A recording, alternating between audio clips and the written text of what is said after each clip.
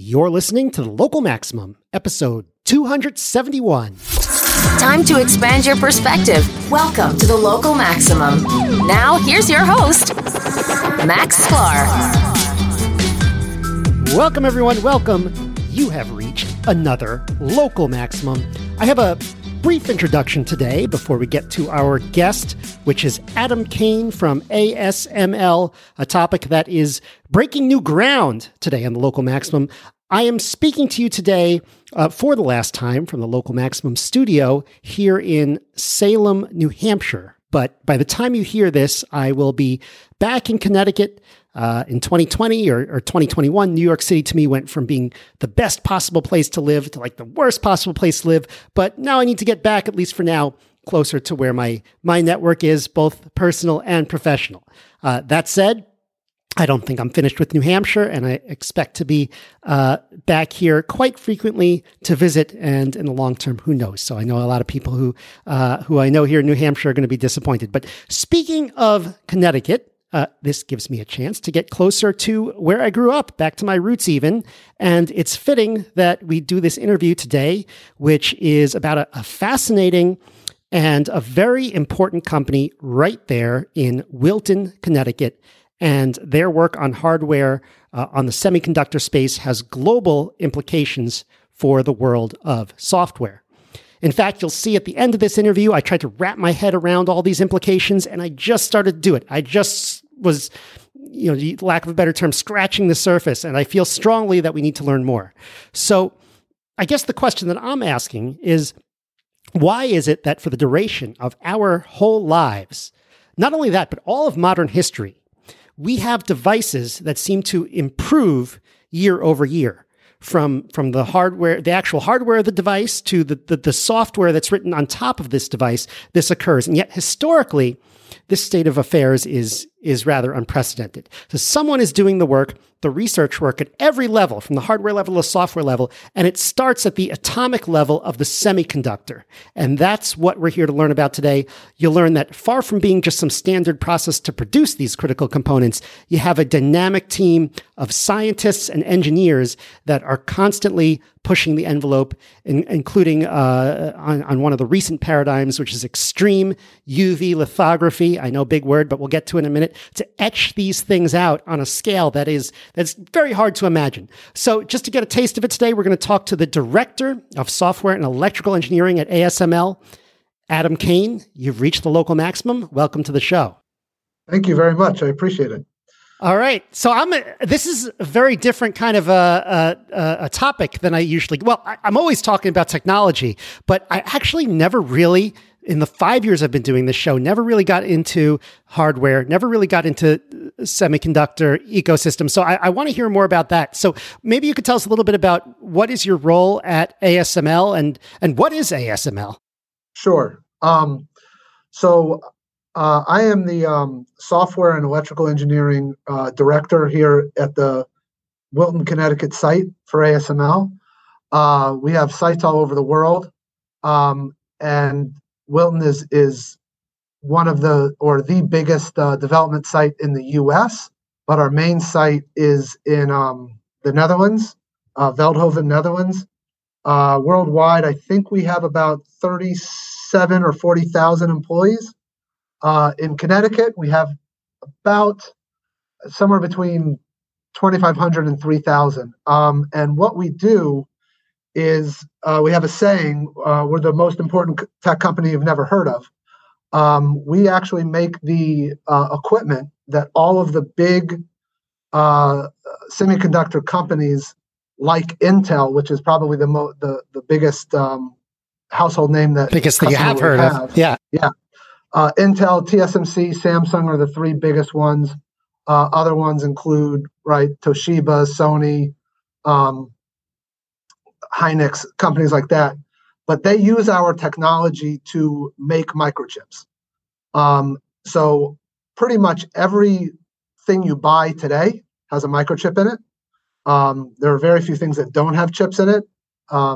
Clothes is probably the most common thing that doesn't, but that'll probably change in the future.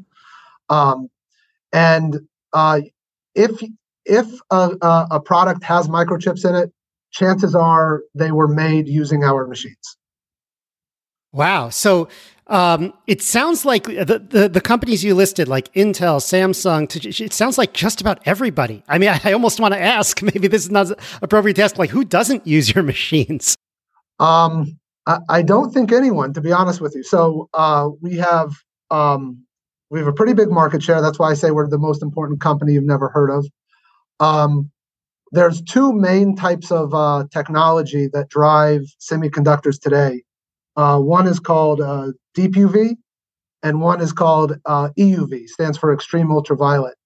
And those, and that has to do with the wavelength of light that we use in order to create the microchips. And basically, for EUV, which is the more advanced technology, we are the only company in the world that has that technology in our systems. So anything that is on the higher end of the microchip scale is made by us. There's no other company in the world that has this technology right now. So what is EUV? Why are we talking about ultraviolet light when it comes to making semiconductors? Like, what's the connection there? Yeah, it's a good question. So basically, the way our tools work is it's like almost like a big printing press. If you go back to your lessons when you were a child, right? So the way a printing press works, right? You've got the metal plates, and then you've got ink, and then you've got paper that presses against it, and that's how you recreate patterns over and over and over again. But for semiconductor equipment, you basically replace those things. Instead of a steel metal mask, you have a piece of glass, and that's called a reticle or a mask. And instead of paper, we etch onto silicon wafers. And then the most important part of it is, instead of ink, we use laser light to basically etch the pattern from the glass to the silicon wafer. And the difference between DUV and EUV is DUV. I don't, off the top of my head, remember the how big it is, but basically you can shoot DUV light through air. It's got to be very, very clean air, but it still will go through air and it'll go through glass. The big evolution in the industry, which we made that step, it started probably 20 years ago, but really to our customers closer to 10 or 15 years ago, was the EUV technology. This light wave is so small and thin, it does not go through air. Anything that it hits, it bounces off and you lose it. So you have to do all of these things in a vacuum. So our newer systems are basically really big vacuum chambers, which creates new and interesting technology challenges to overcome. But it allows us to print thinner and thinner and thinner and thinner lines. And the thinner the lines, the more you can fit on a chip, the less power the chips consume, which makes the chips of today, which is why they're so much more powerful, both from a battery usage standpoint and from how much you can fit on it and how fast they are, than they are every year or two. Awesome. So how long has this EUV technology been in production? That's a good question. I don't know the exact details, but I know that we have been it's been in research for decades. Right. So, but to get to the point where we could create a affordable system for our customers to use in their production process, that really happened. I want to think back in 2014 or 2015 was when the first, and maybe even a few years before that, when the first EUV systems went to our first customers. And then since then, it's just been a series of industrialization and upgrades to make them more powerful, more throughput, which is how many wafers come out of them per hour, and more reliable for our customers. Awesome. Do you guys have a sense, and I know the answer might just be no. I mean, it might just be like, hey, people demand that semiconductors be made, smaller, faster, more reliable, all of that. But do you have a sense of like, when you push an innovation like this and when you make changes over the years, are there any applications that become possible with this technology, like products or anything like that weren't possible before? Yeah, so that's a good question. That really goes to the end customer, probably our second or third tier customer. But it's really, I would say your imagination is the limit here, right? So, and what our systems do, and a lot of people, if you know anything about computers or chips or anything, you might have heard of something called Moore's Law. Moore's Law was basically a paper that was written by, I think his first name was Gordon Moore, who worked for Intel back in like the 60s. And he said something to the effect of, right, for every 2 years, the number of transistors on a chip in the same amount of size will double every 2 years. Something to that effect. Right. Yeah. And what that does is it allowed every sort of evolution of technology to take place from the beginning of time in a way up until today. And you can imagine that back in the 60s and 70s, everyone worked on mainframes, right? Because these big computers took up huge rooms, right? And then we kind of got the evolution into the desktop market, right? Where everyone had a personal computer in the 80s and 90s. And then when you transition to the 2000s and the early 2010s, everyone started having with the mobile devices. And now we're going through a transition where it's not, people don't have one computer and one phone. You've got tablets and you've got, mobile device or, phones and your headphones and everything. And now everything that you buy has a chip in it and it wants to, have access to your Wi-Fi so that everything can be connected, where this is what we call the sort of the Internet of Things, where every device is talking to every other device. And all of these things are only made possible because of Moore's Law, and our company really drives that with the ability for our customers to pack more into every chip that they make every year. And not only that, but the power usage goes down. So we're living in a world where, obviously ESG is very important. Being green is very important. And one of the very, very good side effects of what we do is that it takes less to do a lot more when it comes to power with each generation of these chips that our equipment generates.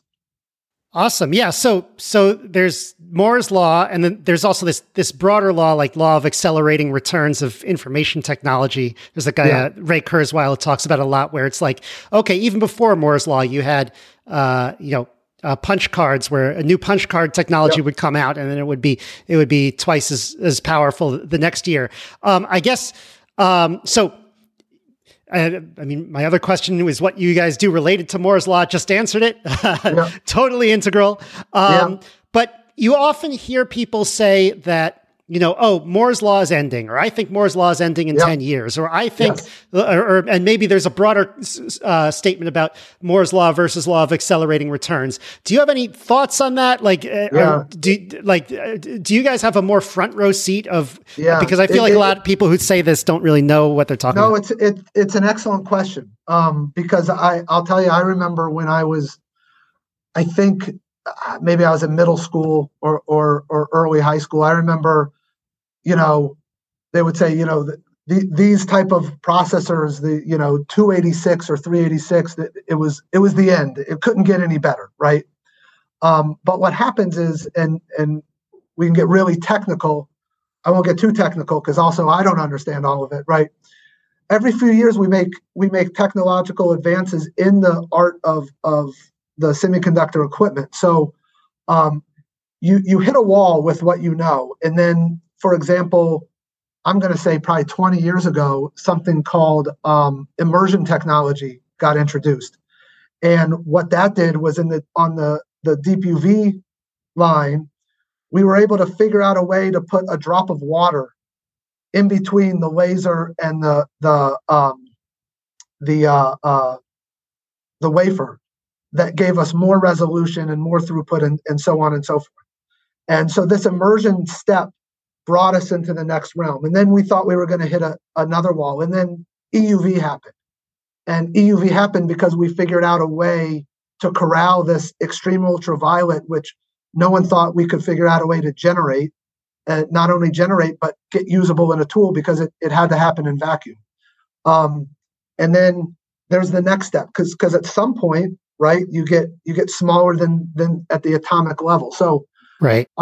Is there an end in sight? Theoretically, yes. But I know, the company itself, we're always looking, not our roadmaps in our company, we don't look in the 1 to 2 years. We're looking 5, 10, 15 years down the road constantly. So we have roadmaps that go out that far. So I can tell you that we will continue to drive the market at least for the next 10 or 15 years with what we know today. But this company also relies on forging ahead with technology that we don't know. We say we need to get there. It's not a question of if, it's just a matter of how do we do it. And we just try and figure it out. And it might not be a traditional solution. It might be something that no one's ever thought of. And that's why working at ASML is kind of as fascinating and fun as it is. Yeah, it's crazy to think like, okay, you guys, it sounds like already have ideas on how to, keep the innovation going out to the next decade. And then it's like, well, what are the chances that nobody thinks of any ideas from there to for the next 10 years? Like almost zero, right? So it's like, okay, this continues for quite a bit. The rate of change could always change, but it's sort of hard to predict. Yeah, exactly. Yeah, I have some questions here about that I'm going to try out. We'll see if we have anything to say about this. But, sure. A lot of my listeners are people who are in software engineers, a lot of people who work with data, like machine learning engineers like myself, or, and we think about hardware just more in terms of like, okay, I have this like algorithm that I run that's kind of hungry. So how much do I have to pay for it? But we don't really think about it in terms of the technology underneath. So do you have anything to say specifically to software and data people that you think might be of interest to them who don't think about hardware that much, or even you guys are even like several steps below the hardware? Well, yes and no. I mean, we have I think 3,000, if not more, 3,000 software engineers worldwide. Specifically in Wilton, we have about 240 software engineers working here today. So we certainly write a lot of software, and we kind of split it up. There's what we would call embedded software engineers, which by trade, that's what I was. That's what I went to school for. And that's what I did. I started at ASML as a software engineer 15 years ago. And these are the engineers that, you're working on a board, whether it's a Raspberry Pi or it's an old, 8086 board or whatever it is. You get really excited when you make an LED light up or run at a 1 hertz frequency, because that's what you were trying to do. And then you take that to the next level, and now you're not driving an LED, you're driving a robot to move a reticle around or move a wafer around. And that's really what the embedded software engineers do. Then you have the layer above that, which are more the application engineers. And those are really the people that look at what's coming out of what is the end product of this machine, right? Where we're spitting out wafers as fast as we can, but we're trying to also do that with a certain quality, right? So overlay, things like our KPIs, which are overlay and throughput, we want to make sure that every single line that we hit or try to write, it happens at exactly the same place, because the layers just get printed right on top of each other. And when you're talking about nanometers, which we haven't talked about yet, but a nanometer is really small. When we have overlay specs, a billionth of a meter, or am I right? It's a millionth of a meter. Yeah, it's like a billionth of a meter or something. Billionth of a meter, and okay, so a millionth of a millimeter. It's meter, then millimeter, then micrometer, then nanometer. Yeah. So is that counting zeros? Yeah. Is that close to the atomic level yet, or is that more like? I'm trying to get a sense. Yeah, I haven't getting close to the atomic level of silicon. Yes. But we have closed loop systems that read out how well we're printing out, and then in the system, there's probably 1 million machine constants that get twiddled as these things go to make sure that the next wafer is even better at the nanometer level. And then you've got data science and machine learning, which are kind of an abstracted layer. And I would say this is a fairly new, commercially new science, right? And for ASML, we generate tons of data every second of every hour of every day when these things are running.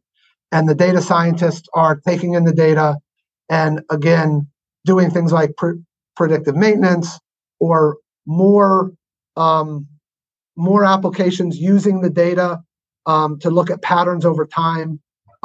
So we do sort of all the layers of software at ASML.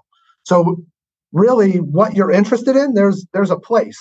Whether you want to be down at the low level, right, really getting sensors and actuators to work, all the way up to you've got gigs and gigs and gigs of data that don't mean anything to anyone. How do I make sense of it? I'm almost imagining, like, okay, there's innovations on the hardware side, on the almost down to the, like you said, the atomic level. It's chemistry, or is this considered chemistry or light? Or I'm trying to figure out like what the right engineering discipline would be for the EUV technology.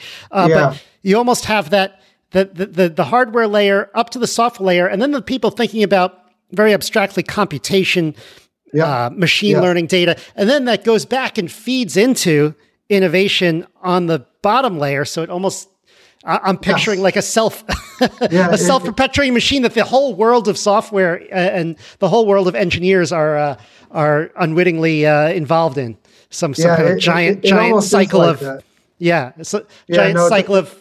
What do they call it? The there's a name for it in business. The cycle of I forgot what it's called. I don't know, but in life you would call it a self-fulfilling prophecy. Yeah. Okay, I like that. I like that one. All right. Well, this has been fascinating. We got a lot of great information today, and I feel like this is a lot of stuff that maybe my listeners haven't been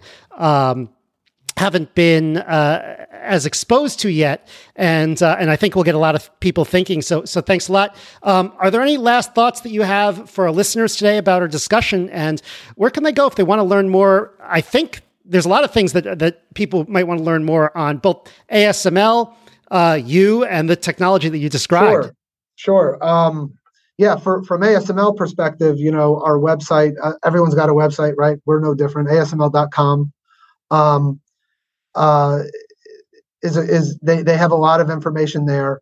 I would say from an engineering perspective, you sort of touched on it. You talked about chemistry. I mean, there's every type of engineer is required to work to get these things to run. We've got mechanical engineers, electrical engineers, software engineers. Those are obviously, we got mechatronic engineers. A large number of physicists, chemists, specialists in material sciences. It's really, some people have called it sort of science and engineering playground, because we really, it requires almost every discipline. And then, on top of that, we're a high-tech company, but obviously we have all different, sectors, from, we have a very extensive supply chain, tons of customers and vendors and so on and so forth. So really, there's opportunities for almost anyone at ASML. And as for me, I'll share my information with you. And if anyone ever wants to get in touch with me directly, I'd be happy to answer any questions that come in. Awesome. We'll make sure to put it all up on the show notes page when this goes out. Adam, thank you so much for coming on the show. Sure. Thank you very much. I enjoyed it. All right. Let me know what you thought about that one. And if any of you in the audience have any thoughts about where we go from here from this interview, because we usually take what we learned on the Local Maximum and follow it up with other interviews, other topics.